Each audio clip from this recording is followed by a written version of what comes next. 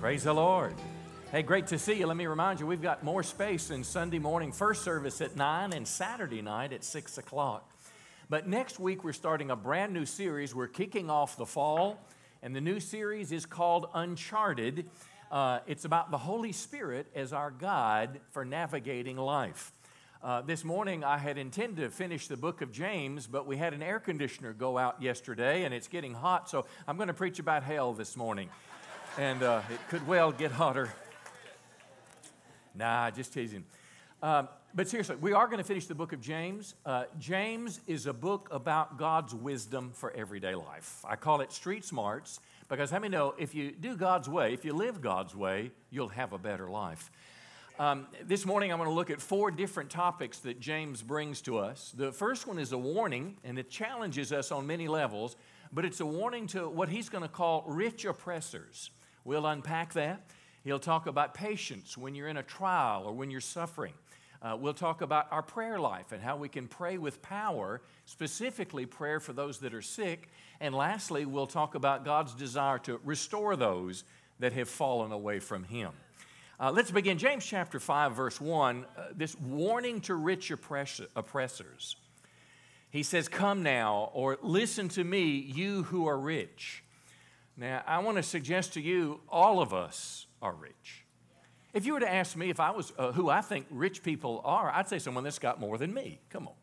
Someone that has a bigger house, a bigger car, more money, whatever the case is.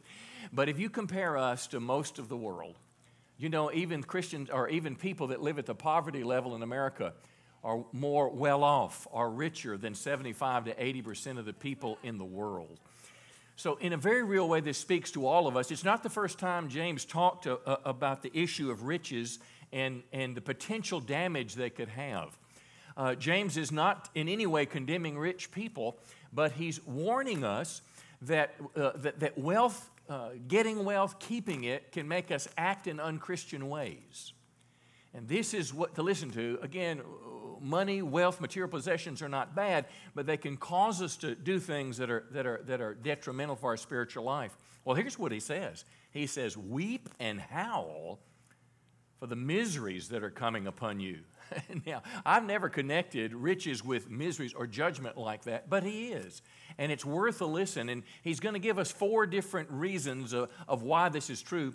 The first one, he says, your riches have rotted and your garments are moth-eaten. Now, if you've got wool sweaters and maybe you keep them in a special closet, well, how many know if you open that closet after the summer, if there's moths in there, they're full of holes, they're no good. If you try to, for example, store something, it could be as simple as a loaf of bread. You got a good 9-grain, dark wheat, whole grain loaf of bread, and you put it on the counter or even in the refrigerator. Well, how many know in a few days it's going to be moldy? And this is what can happen to our riches. Your riches have rotted, your garments are moth-eaten, your gold and silver are corroded, and the corrosion's evidence against you. Now, here's the reason. You've laid up treasure in the last days. You've hoarded what God has given you rather than receiving for yourself and being a blessing to others. Now, we'll talk more about that. But the second thing he says is the wages of the laborers, in other words, people that you are responsible to pay for something, you've kept back by fraud or deception. We've come to call it a good deal in America today, or just doing what I have to do to get ahead. He said, these people that you owe are crying out against you, and it has reached the ears of the Lord of hosts. In other words, God's listening.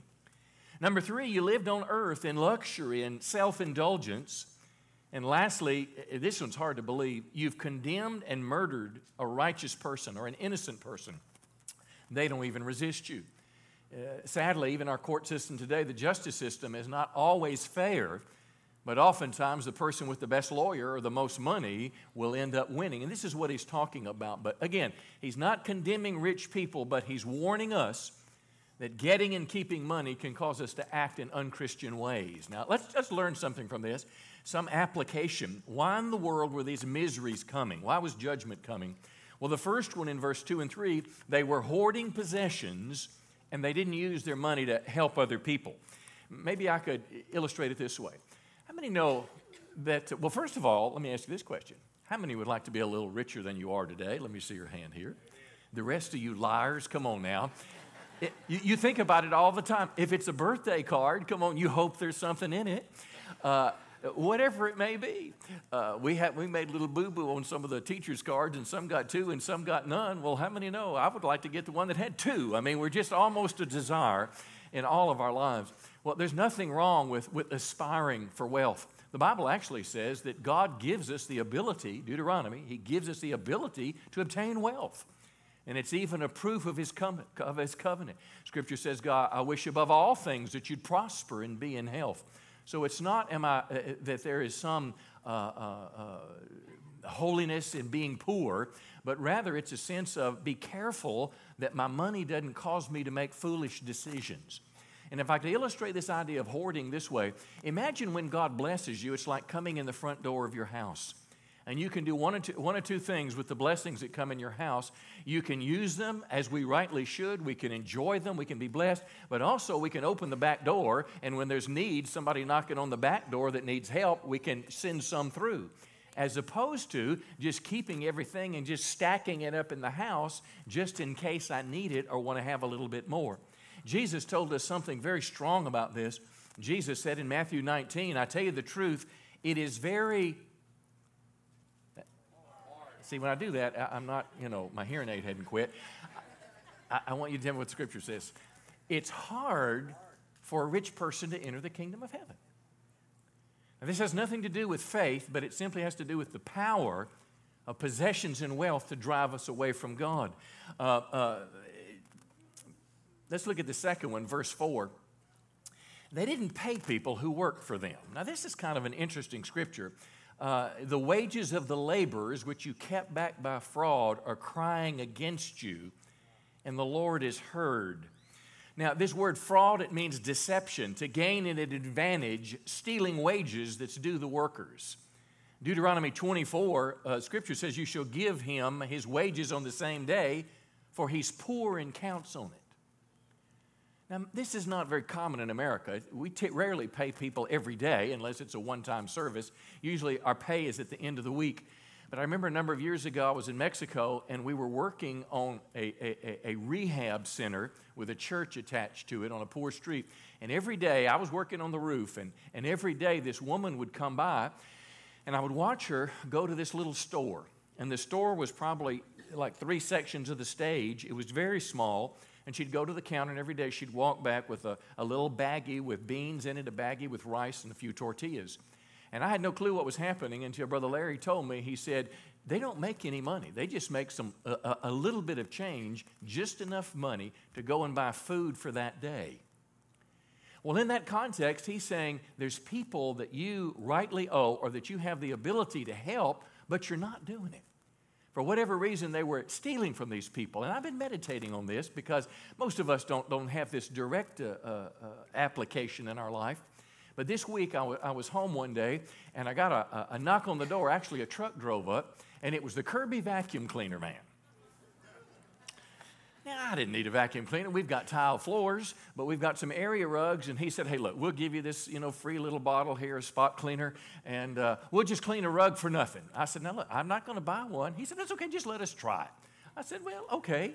Well, the next thing I know, he sends one of his associates in, and this poor person, you could just tell, they're struggling.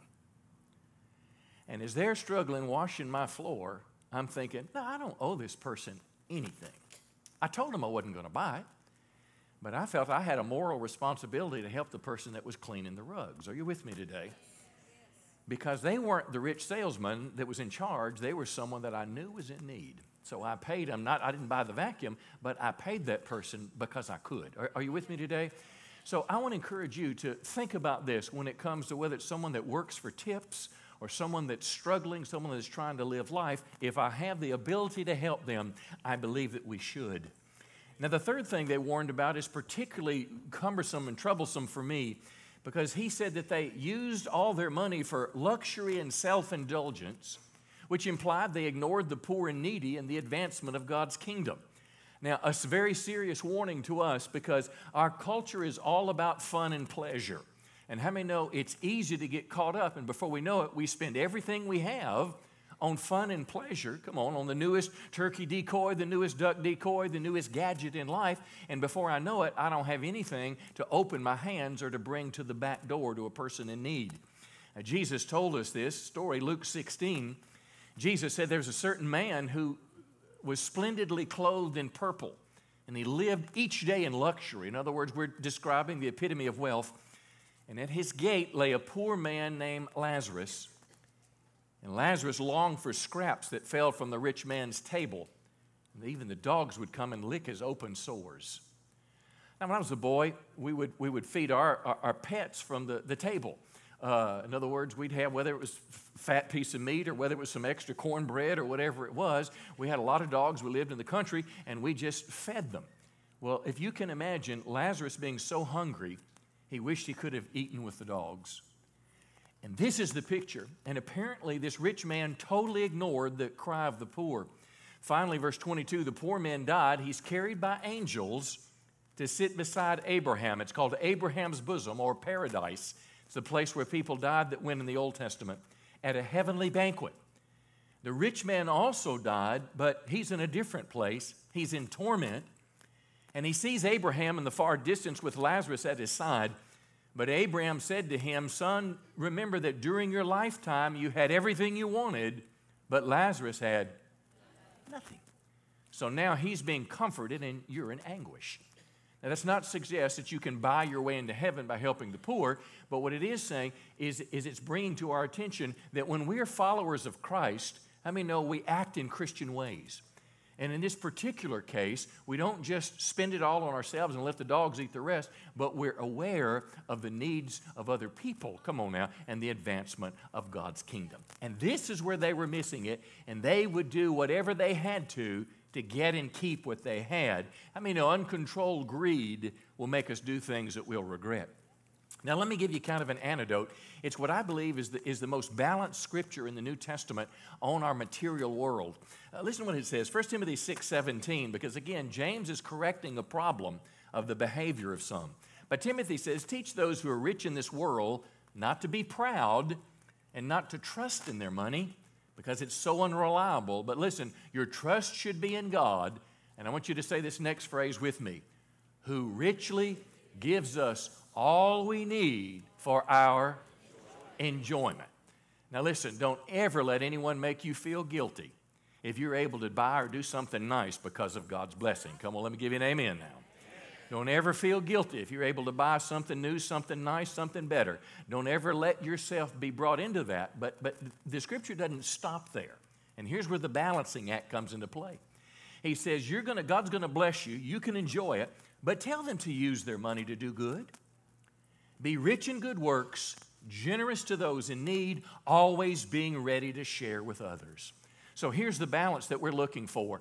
God blesses us. We have a right to enjoy it. It's the blessing of the Lord, but we also want to do good with our money by being generous and helping people. Say, praise the Lord.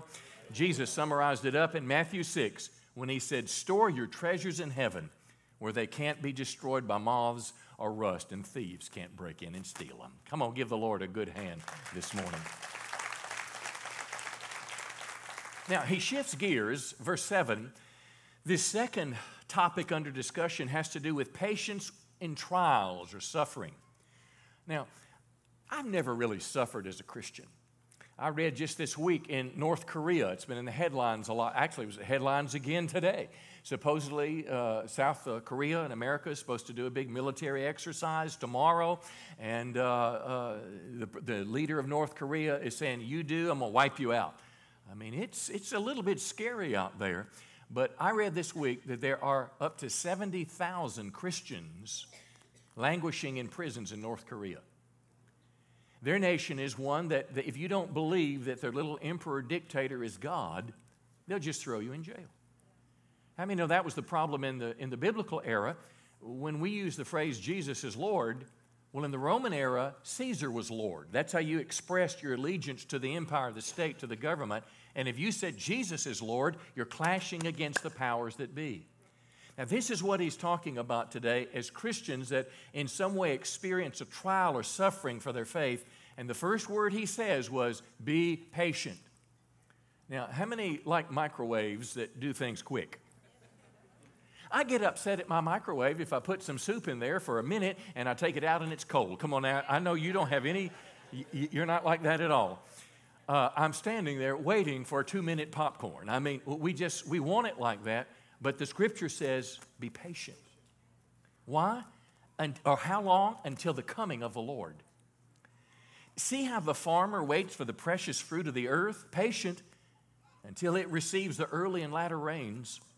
One of my favorite parts of the summer is watermelons. And I found a stand on Arkansas Boulevard by Jefferson, and there was this big old watermelon. I said, give me a big one, put it in the back of the car. But I guarantee you, he didn't just put the seed in the ground one day and the next day go out and put it in his truck and come over and sell it to me. He put the seed in the ground and he had to water it, weed it, fertilize it, and wait for 3 or 4 months until it was ready. Well, this is exactly what's saying. When the farmer puts a seed in the ground, he's looking for watermelon. When you and I are being pressured for some way because of our faith, Jesus is coming back. Come on now, just as certainly as that watermelon is going to be ready, and that gives you courage and confidence to keep going. He said it again, be patient and establish your hearts, for the coming of the Lord is at hand. Now, establish our heart. What is this? It's a mindset. It's a mindset to face persecution or suffering as a believer, because, my friends, I believe it's coming our way in America. And if I could digress just a minute, maybe make an application from this idea of patience into our culture. This past week or so, we've watched again hatred, violence, and racism across our nation. Hatred and violence, and we're just like clashing as American people. Let me be unequivocally clear. I am opposed to all violence, hatred, and racism. Let me say it again. As a Christian, I am opposed to all acts of violence and hatred and racism in our nation. How many know we're peacemakers? We're called to be peacemakers. And I think one of the greatest testimonies we offer a watching world is the diversity of our church. I mean, the world is trying to force us to get along, but as Christians, come on now, we relate to one another because of our shared humanity and our shared Savior. Now, let me give you a prophetic picture of America. Isaiah chapter 5, verse 20, he said, woe to those who call evil good and good evil. I want you to think just a minute in terms of the Bible as a moral code. Not too many years ago, the Bible, the 10 Commandments that represented God's Word were in our public schools, they were in our neighborhoods, they were in community centers, they were in our churches. It was as if God's standards was what we strove for as a nation. And it even affected us to the degree that not too many years ago, we had laws that retail stores were closed on Sunday to honor the Lord's Day. How many like Chick-fil-A? Me too, but you can't like it on Sunday. So why did Truman Cathy years ago decide, I'm not going to make money on Sunday, I'm going to rest, I'm going to give my employees a day of rest, and everybody can go home and cook dinner for themselves? Why did he do that? He did it because he was honoring God's Word. Now that's no longer a part of our society, and in our culture today, there's a new definition of what's right and what's wrong. And the prevailing cultural definition often clashes with the Bible. Again, woe to those who call evil good and good evil. The book of Judges 21:25 said everyone was doing what was right in their own eyes. Now think just a minute. You as a Christian with a Christian worldview, you look at the world, you look at television, you listen to Hollywood. I read an article this week about how most people are appalled by the cursing in the movies, yet they just ramp it up. Even as this year in Hollywood, they're down, I think, 12% in terms of what they're providing for us. But it's almost like they don't care. Now, here's what I'd like to make application. I'm concerned that what I'm going to call the cultural mob, they have a man-centered morality. In other words, their search for right and wrong is not found in the Bible, but it's found in other ways in other places. They're making it up as they go. So how will I respond as a Christian? How will you respond if you're one day demonized by our culture simply because you hold basic biblical beliefs? If you're demonized in the science classroom because you believe in an intelligent designer, if you are demonized because you hold to the traditional view of marriage between a man and a woman, If you're called a hater because you believe in biblical morality. If you're called a hater because you believe in a biblical view of gender. My friends, it's coming and it's upon us. I read an article, it was actually from CNN, but it was in the Washington Times, and it said mainstream conservative groups are alarmed because they've been found on a hate map from the Southern Poverty Law Center. Now, I don't know if you're familiar with the Southern Poverty Law Center. They're a, quote, progressive group, funded millions of dollars, and they've come up with a system of deciding who are hate groups in America and who are not, who's right, who's wrong. It didn't surprise me that on that group, on that map in New Boston, Texas, they have a Ku Klux Klan group, and that was on the hate map. Didn't surprise me too much. Right here in Texarkana, I looked, and I saw that there was a group called the Black Separatist Nation of Islam. Right here in Texarkana, they were on the hate map. But here's what surprised me. The Family Research Council, the Alliance Defending Freedom, the American Family Association, Liberty Council, all Christian groups, Christian legal groups, Christian education groups that simply try to promote a biblical morality, that don't do marches, that don't burn buildings, that don't cause riots, but simply say God's word, whether it's marriage or morality or anything else. And now the world has said, you're a hater. You'll lose your job, you'll lose your business. The mob. So is it just possible that one day these verses in James could speak to us more clearly? Be patient until the coming of the Lord.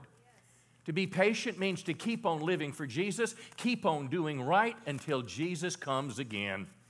The Bible tells us if you could get yourself caught in this dilemma, Ephesians 4:15, it says, speak the truth in love.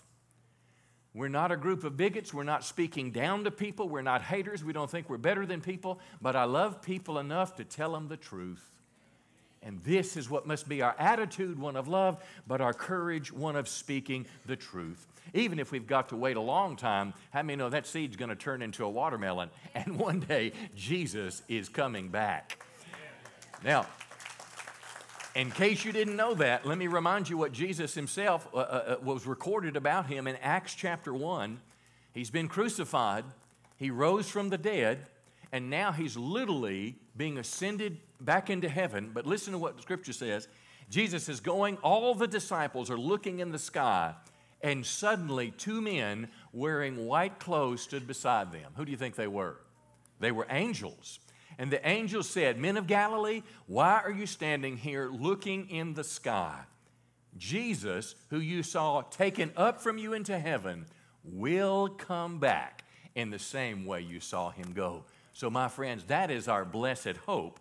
And if you have to face some kind of trial or difficulty, let me tell you, friends, sooner or later it will be over. One day Jesus will come back, and until that day, let us be faithful unto him. Come on, give the Lord a good hand today. Now let's move along to the third portion about our prayer life and how our prayer can have power, not just a weak petition. Verse 13, it asks the question, is anyone suffering? I don't need the Bible to tell me the next verse. Let him pray. How many know when we're in trouble, we do call out to God, and that's a good thing. But it's this next verse that I need to be mindful of. Is anyone cheerful? Are they happy? Then let him sing praise. Which simply means, this is what I often neglect. My life, it has so much happiness in it that if I'm not careful, I'll get used to it and forget to say thank you to the Lord. Whether it's the beauty of the flowers that you see blooming, the sun coming up, the rain coming from heaven, come on, the fact that your spouse and you live through the night, you're alive, there's food on your table, there's a car that you drive. How many know God is a good, good God? And saying thanks to him, we don't ever want to forget. Now, look at verse 14. Very important in the life of the Christian. Is anyone among you sick?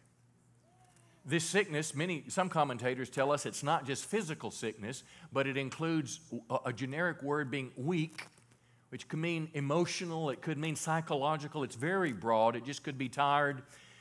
But if you're sick, if you're troubled, if you're weak, call for the elders of the church. These are the spiritual leaders, and ask these leaders to pray over him, anointing him with oil in the name of the Lord. This olive oil is not curative in and of itself, but it is a symbol of the Holy Spirit. It is an act which is called, verse 15, the prayer of faith. The prayer of faith will save the one who is sick. It's the Greek word sozo. He will make them well, and the Lord will raise him up. And then an interesting verse, if he has committed sins, he'll be forgiven. Now, the Bible teaches that certainly not all sickness is caused by sin, but some is. Some sickness has a spiritual root. In 1 Corinthians 11, the disciples were warned that many were weak, sick, and dying because they failed to discern the Lord's body during communion. So some sickness is, but he has a solution for it. He says, confess your sins to one another and pray for one another so you may be healed. Now, physical healing was a significant part of the ministry of the early church. And I read these scriptures today not to answer every question that could be about prayer and sickness, but to hopefully strengthen your faith a little bit, to hopefully to cause you to believe in God when things seem difficult and we don't seem to get better. Let me give you real quickly to show that everyone certainly agrees that the early 12 apostles were used to heal the sick. But did you know there were also a group of 70 disciples Jesus sent out with the same command? And then there are verses for all of us to believe that the Lord would use us to have healing hands. Let me read the scriptures. The first one for the original 12 apostles, they went out, and what does it say, verse 13? They anointed with oil many who were sick. They healed them.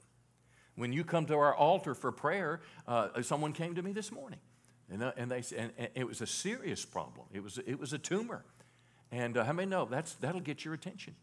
Well, I got the oil. Grateful for doctors.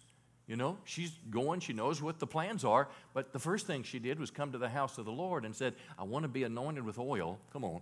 I want to ask God to do a miracle in my life. Well, this is why. Not only was it the original 12 disciples, but the 70 disciples, Jesus sent them out and he said, heal the sick. And then to all believers, that's all of us included, Jesus said this in Mark 16, these signs will accompany those who believe. In my name, they'll lay their hands on the sick and they'll recover. You just read in the book of James 5:16, pray for one another. That's all of us, so we may be healed. 1 Corinthians 12:9 talks about gifts of healing that the Holy Spirit gives so that people might be healed. Now, he closes this little section in verse 16 where he says, the prayer of a righteous person has great power as it is working. Now, how many people are righteous in this room? How many Christians? Let me see your hand here. Now, that's not a trick question. How many know it is the blood of Christ that makes me righteous? The Bible says my own righteousness is as filthy rags. Now, we're called to live a righteous life, but I cannot do enough to be made righteous in God's sight. That's why I'm a sinner in need of the grace of God. But listen, the Bible says our prayer has great power as it is working. And this is a key thing because I want my prayers to be answered like I do the popcorn. One of my greatest burdens in prayer, I pray for my dad and my brother. They're farmers in Mississippi. They don't have irrigation. And long about August, I asked them, I said, how's it going? You know, I need some rain pretty bad. If I don't get some rain, and I pray and seek the Lord, and I call back after I watch weather.com, and if it didn't rain, something wilts inside me. Now, I can just turn on the garden hose and water my little plantation. You understand today? My little farm or whatever I've got there, you know, a little garden and some plants, but they can't. And it is a battle sometimes because sometimes prayer has to work. Prayer has to fight for a time and a season. We're given an example, verse 17, of Elijah. He was a man with a nature like ours. Now, the great prophet that stood on Mount Carmel, the Bible says he's just like us, which probably means he didn't know if the prayer would be answered. It was hard to keep on praying. Come on, just like us today. If I've prayed before and it didn't work, why should I keep on praying? Well, he said this. His nature was just like ours, but he prayed fervently. That's a key thing there. Fervently that it might not rain. How many know when someone on Facebook says, pray for me, it means more than just hitting the like button? Sure it does. It means turning it off and taking some time. But notice it said he prayed that it wouldn't rain. And for 42 months it didn't rain. But he prayed again, and the heaven gave rain. Now, I wish I could tell you why all prayers weren't answered. I wish I could tell you why all sick people weren't healed, and I don't know. I cannot tell you why when my wife battled breast cancer, why she had to go through with a surgeon when this verse is here. But can I tell you this, friends? I've chosen to let verses like this motivate me to continue to pray no matter what. Come on. I'm grateful for doctors in their care, doctors, physicians, the people in the pharmacy industry that have developed an ability to be able to target different diseases in our bodies. Thank God what medical science has given to us, but they've just unlocked what God has been hidden in God's creation. The same solutions that they're coming up with today were hidden, come on, after the fall of man in the Garden of Eden, and I'm grateful for that. But the Bible, when we call for the elders, it doesn't mean you can't go to the doctor. It just means that ground your search for healing, come on, to the mercy of God and to the grace of God, and let your faith remain strong, and let your confidence be in Him, come on, and Him first. Come on, He's the one that is a prayer-answering God. Give Him a good hand this morning. Let me show you a little quick testimony of a friend of mine. I've known this man a number of years. His name is Keith Green, and he's pastored, and he's a businessman in Dallas. And I talked to him last week. He had a little medical crisis, and I think this will encourage you. Hello, Texarkana. My name is Keith Green from Dallas, Texas. Last October, I went to see the doctor for a physical exam. Afterwards, he contacted me to let me know that they had determined that I had cancer in my left jaw, and that they were concerned that it was in my lymph nodes, and so they wanted to do surgery right away. They indicated it would be an all-day surgery, and I consented to do so. Afterwards, I started contacting my ministry friends and church friends and asking them to pray. Many of them asked the Lord for a miracle so that during pre-op that they would learn that there was no cancer present and that I would not need surgery at all. The morning of the surgery, I arrived early to meet with the 3 surgeons and the nursing team who was going to perform the procedure. They did the pre-op exam, and sure enough, there was no cancer present. Ladies and gentlemen, I want to tell you today that Jesus Christ is the same yesterday, today, and forever. The stories that you have read about in the Bible where He healed people, they're true. And I am living proof. I hope you'll bring your need to Jesus today because you can trust Him. You really can. God bless you. Praise the Lord. I want to close with verse 16. It's the last portion in James. But he says these words in verse 16. James says, verse 19, about restoring the one who has fallen away. And here he's talking about something that if it's not happened to you, it could well happen to you. I know there's been times of my life where I was just kind of lost hope in God. A prayer wasn't answered or whatever, but my heart kind of slid from the Lord. Well, verse 19, James says, my brothers, if anyone among you wanders from the truth. Now, how many know we can wander for many reasons? We can wander because of disappointment. I know when I was in my 20s, I prayed about something and just was absolutely sure it was going to happen, had all the faith I knew how to muster, and it didn't. And I just kind of gave up on God for a few weeks. I didn't become worldly and I didn't go crazy, but something died inside. We're told today statistically that up to 70% of kids that leave high school youth groups will no longer believe in God after they leave college. They lose their faith. So James says, if you wander from the truth and someone brings him back, let him know that whoever brings back a sinner from his wandering. Now, he adds another dimension. How many know many people are pulled back into the world? Many people are pulled out of their walk with God because of an affair. Many people get tangled in temptation. And this seems to be a primary focus. But someone falls into sin, and if you reach back and bring that person back to the household of faith, the Bible says that you will save their soul from death and cover a multitude of sins. Well, ultimately, the reason people die is because of sin. But how many know participation in some sins will cause your death to come quicker? when you walk away from God and defy God, how many know when His blessing lifts off of your life, it's going to be a little harder to live the rest of your life. But here's the message that He gives us as we close this morning. When someone falls away from God, reach out to them. Not with being judgmental, not being bigoted, not being in some sense I'm better than you, but reach out to someone that God still loves and cares about them. They need to be restored, just like you and I would need to be restored if we messed up. And one of the hardest things that I've observed over my years as a pastor is for how can a church have high standards? In other words, high standards of righteousness, morality, whatever it is, but yet also be loving for people who fall. Can I tell you, that's our tension, but that's what we're called to do. We're called to present a scripture that even declares of itself. When Scripture says, God said, be holy because I'm holy. But yet when we're left to deal with the mistakes that all of us make, how can I be merciful and reach out and save somebody that messes up? Whether it's a young girl that gets pregnant before she's married, whether it's a friend that falls into adultery, whether it's an elder that, whatever the case may be, that's on the front page of the paper for embezzling. How many know I can love you without approving what you've done? Because I go with the mercy of God. And what God did for others, that's exactly what we want to be done for us. So church, as we close the book of James, may we be a church that boldly declares God's righteous standards, but errs on the side of loving people who've fallen off the wayside and bring them back. Come on, give the Lord a good hand today.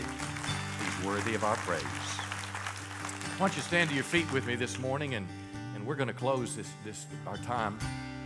Just a few moments in prayer before we go. But let me just say thank you this morning for coming and being a part of our worship service. Of course, Wednesday night we're having that hamburger meal at 5:30. You'll learn how to get involved in the fall and all that. A lot of great churches in our town, but I'm honored that you came today. But I want to pause just a second before we go and ask you, what might the Holy Spirit have spoken to you about this morning? See, because the goal of a good sermon is not just to have good information, but it's to be a vessel where the Lord can speak to people, and then we adjust our lives. Could you bow your head just a moment, and I wonder if maybe some of these things that the Lord maybe prompted us. How about the first section when it started, where it was a warning to what Christians were doing with their finances, how they were not acting in Christian ways. They had somehow fallen into the trap of indulgence and luxury at the exclusion of other people. They were hoarders.